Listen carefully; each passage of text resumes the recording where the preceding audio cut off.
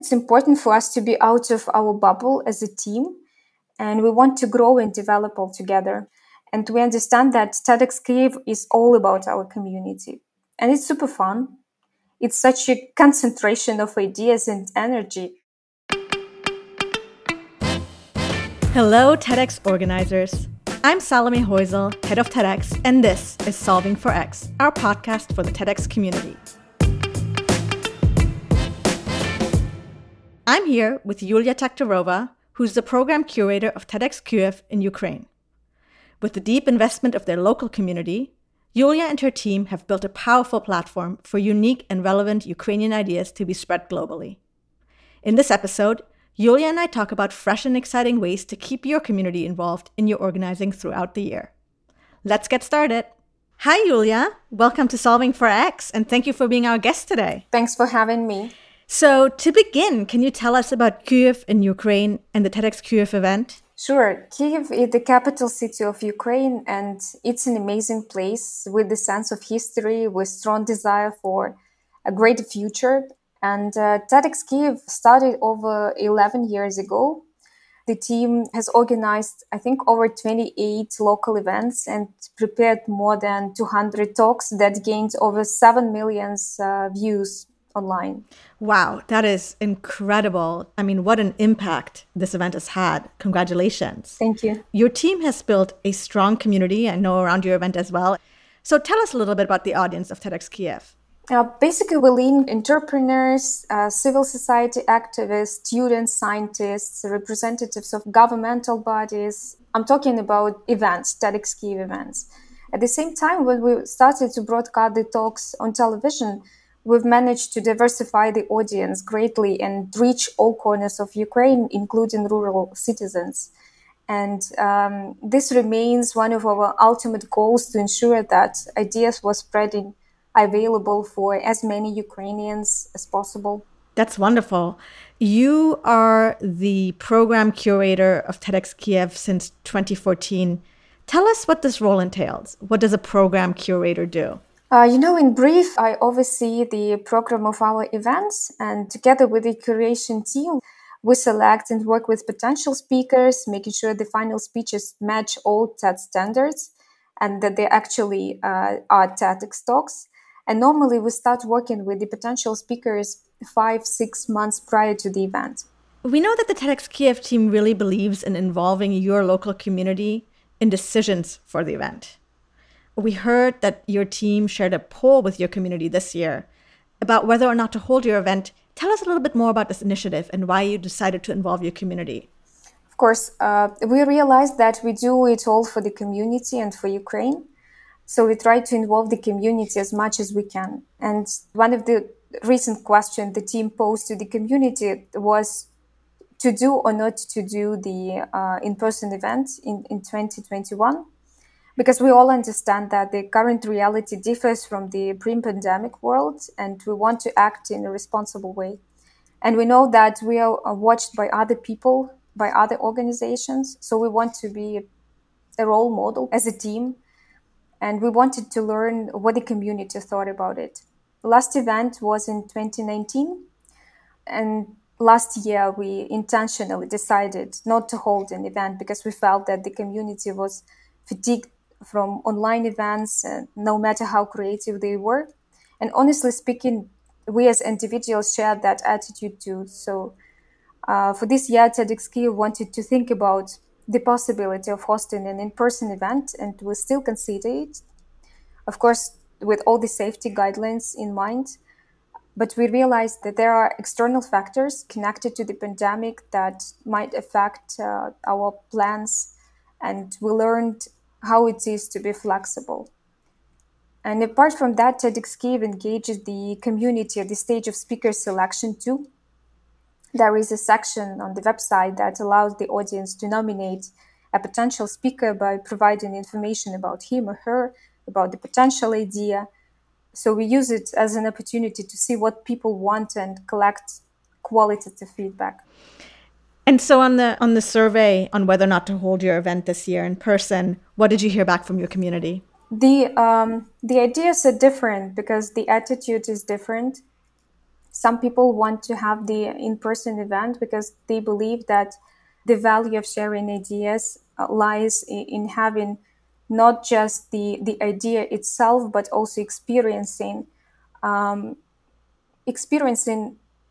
something that is connected to a wider network, something that is connected to other people's ideas. Other people think, on the other hand, that it is too risky and nobody can predict what could happen, for instance, by the end of the year. And keeping all this feedback in mind will be considering of how to act with the potential in-person events. Right, right. We've seen this kind of worldwide, I think, the impact that COVID has had on TEDx events and their communities. But hoping for a better rest of 2021 and 2022. Exactly. So your team also has a strong focus on bringing your community into other aspects of your event, like the curation of speakers, the nomination form that you have on the site, as one of the ways that you engage your community to bring in your speakers. Another example is your Brain Trust program. Can you tell us a bit more about this initiative? Brain Trust program is an initiative for the TEDx community at large. And it is a series where previous speakers and other multiple stakeholders meet to talk about their shared interest and passion for the TEDx program. And what is great about that, it's an example of this proactive curation versus this reactive one, like sending out a form. And there is a lot of integrity and innovation in the process. This series link the community to dream together about next events, to discuss which topics are key and timely for Ukraine and globally. And it's one of my favorite types of activities, to be honest, because there is such a concentration of talent and bright ideas from this community. Seriously, this session helped shape up the upcoming TEDx Kyiv agenda. They can be held online and offline. And of course, in the pre-pandemic world, we gathered in places relevant to our speakers. For instance, we met in a coffee house owned by one of our speakers here in Kyiv, and it was a couple of years ago. Last time, it was in March 2020. We were hosted by a modern Ukrainian cuisine restaurant owned by another speaker, as we had 2 times more participants than before. And of course, it can be conducted online as well. It definitely helps to develop the community and link interested people with TEDx Kyiv and one another for greater possible cooperation and co-creation. That's great. So now take us into the room for your Brain Trust.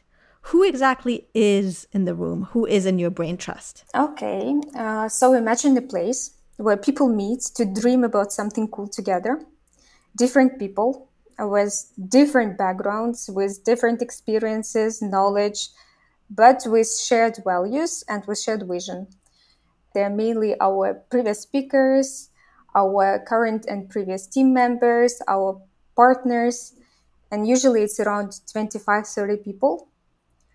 We share personal updates, discuss trends, discuss ideas, speak about the direction we want to go in, and then start thinking about who can be speakers and why something is important or is more important than something else.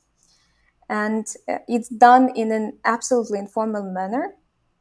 And it can be accompanied with a small masterclass, for instance, on Ukrainian cuisine or coffee culture or something else. And it's great that speakers have been through it and they can bring the knowledge from their own experience, and we can do something bigger together.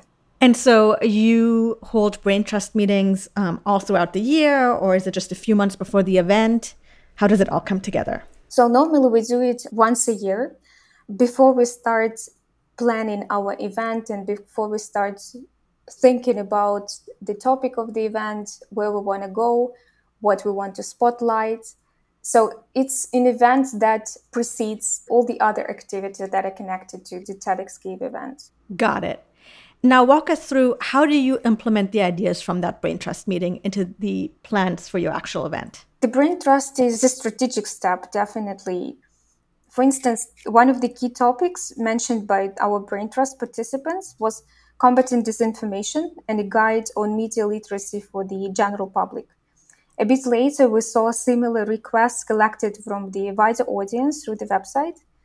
And it means we are on the same wavelengths with our community. But to learn it, we need to be out of our personal bubbles. And the Brain Trust helps with that. And tell us why your team developed the Brain Trust idea. Was it to keep your community connected? It's important for us to be out of our bubble as a team, and we want to grow and develop all together. And we understand that TEDx Kyiv is all about our community.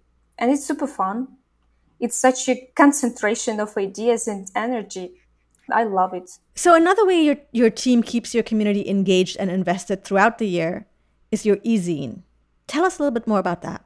The e-zine, this is basically an online magazine of ideas that we created as a team. And these ideas come from our community and beyond. And these ideas are based on TEDx talks from Kyiv, from Ukraine specifically. Before launching the e-zine, we had a strategic session about our plans regarding the content and what we wanted to spotlight with the help of the magazine. We had to double our team in order to create it. And there is a whole sub-team that works on it because we consider it a serious TEDx Kyiv project. And we ensure that articles are in line with what we plan to share at the next event, with all the trends, with the innovations. And we created it in response to COVID-19, but we had an idea of the online magazine for a couple of years. And with all in-person activities and ambitious plans, we didn't have time to fulfill it until the pandemic. We created it because we always wanted to maintain the connection with the audiences after our events, and because we wanted to share ideas worth spreading in multiple formats. For example, one of our speakers had a great talk a couple of years ago about how good quality food can improve the lives of Ukrainians. And later we learned that he had the mission to have borscht, a traditional Ukrainian beet soup, declared by UNESCO an intangible cultural heritage of Ukraine. This is a completely different idea, but it was widely appreciated by our audience. And with this idea, we followed up with our speaker and had this interview online. So it's a separate product, and we take it seriously because it helps share ideas worth spreading, both Ukrainian and global. And another example here would be that, for instance, for International Women's Day, we asked our speakers to share their ideas about the necessity of combating gender stereotypes and promoting gender equality. And we follow up with different speakers to spotlight their further achievements, to promote their idea to a wider audience.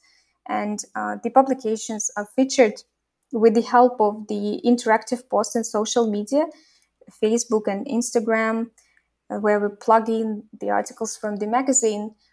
So it's a lot of work, but we see that it has its impact. And we are happy about the opportunity that, if I can say so, this pandemic gave us as a team to launch the magazine and to try a new way of sharing information with the audience and with the community.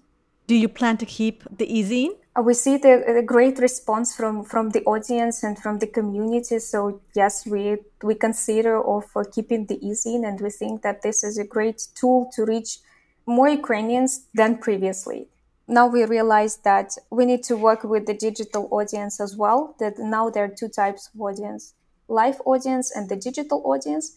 And we want to reach the digital audience with multiple instruments, including our website, including the e-zine publications, the television, and of course the TED Talks in the classical format. It sounds like it goes hand in hand with the strategy that you have around who your stakeholders are, not just the people who come to your TEDx events in the room when there are in-person events, but also those who may see the event broadcast online or on TV are still able to connect with one another sort of in between events. Exactly. Share with us, what were some of the biggest challenges you and your team faced when trying to keep your community engaged during the pandemic? And how did your team overcome them? It's not only challenging that the audience is digital, as I said, but it's also challenging that the team is digital. And because our team doubled and has grown now from 15 to almost 50 people, it's a challenge and it's an opportunity for us.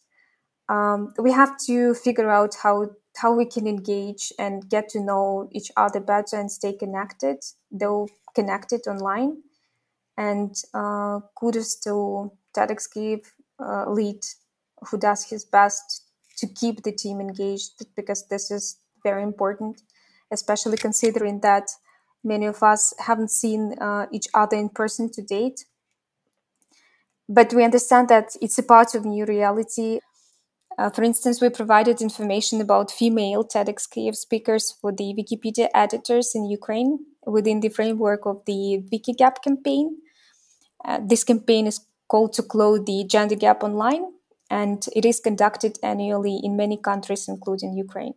So we wanted to make sure that through this initiative, we can spotlight TEDx Kyiv speakers on Ukrainian Wikipedia. Wow, that sounds amazing.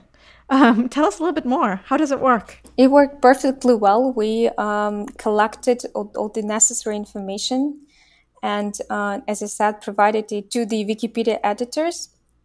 And I personally encourage other teams to consider this approach and to look for opportunities for these meaningful cooperations with other volunteers and with other meaningful initiatives to make even greater change. Other events have shared with us that it's sometimes a challenge to engage younger people in their event, whether it's, in their audience or in their kind of volunteer team.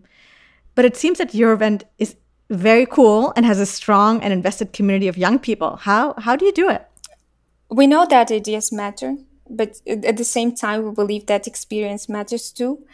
So we try to apply innovative and progressive approaches to all our events. For instance, we are mindful of waste generation during the events, and we started with the reduction of the number of plastic bottles and disposable cups by using the water coolers and glasses, and encouraging participants to bring their reusable cups and water bottles, and even travel with them, by the way.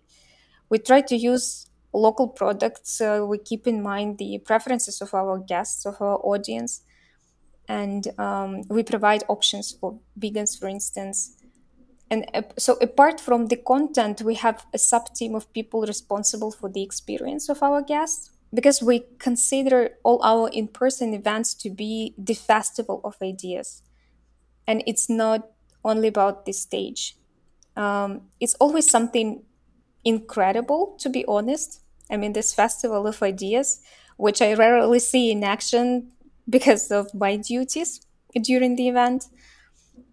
And now when I say it, it brings me back to these good old times, and I'm so looking forward to get back to normal and to see our speakers, to welcome our guests again here in Kyiv.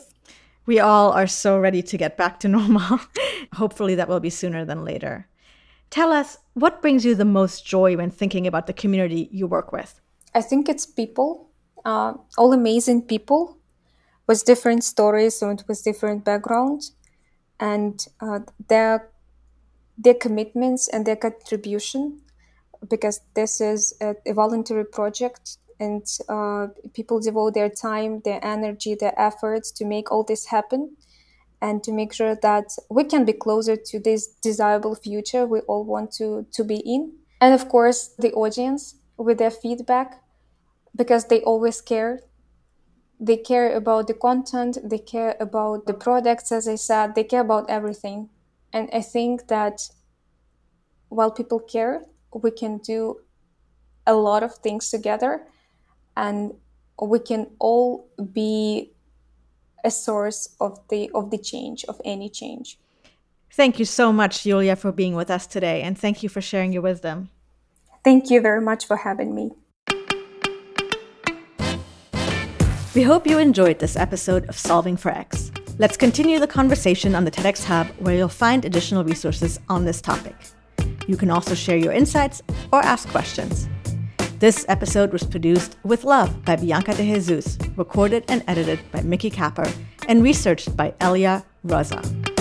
If you haven't done so already, subscribe to the Solving for X channel wherever you listen to your favorite podcasts: SoundCloud, Spotify, Apple Podcasts, and Google Podcasts, or of course on the TEDx Hub. Thank you for listening to Solving for X, and see you next time.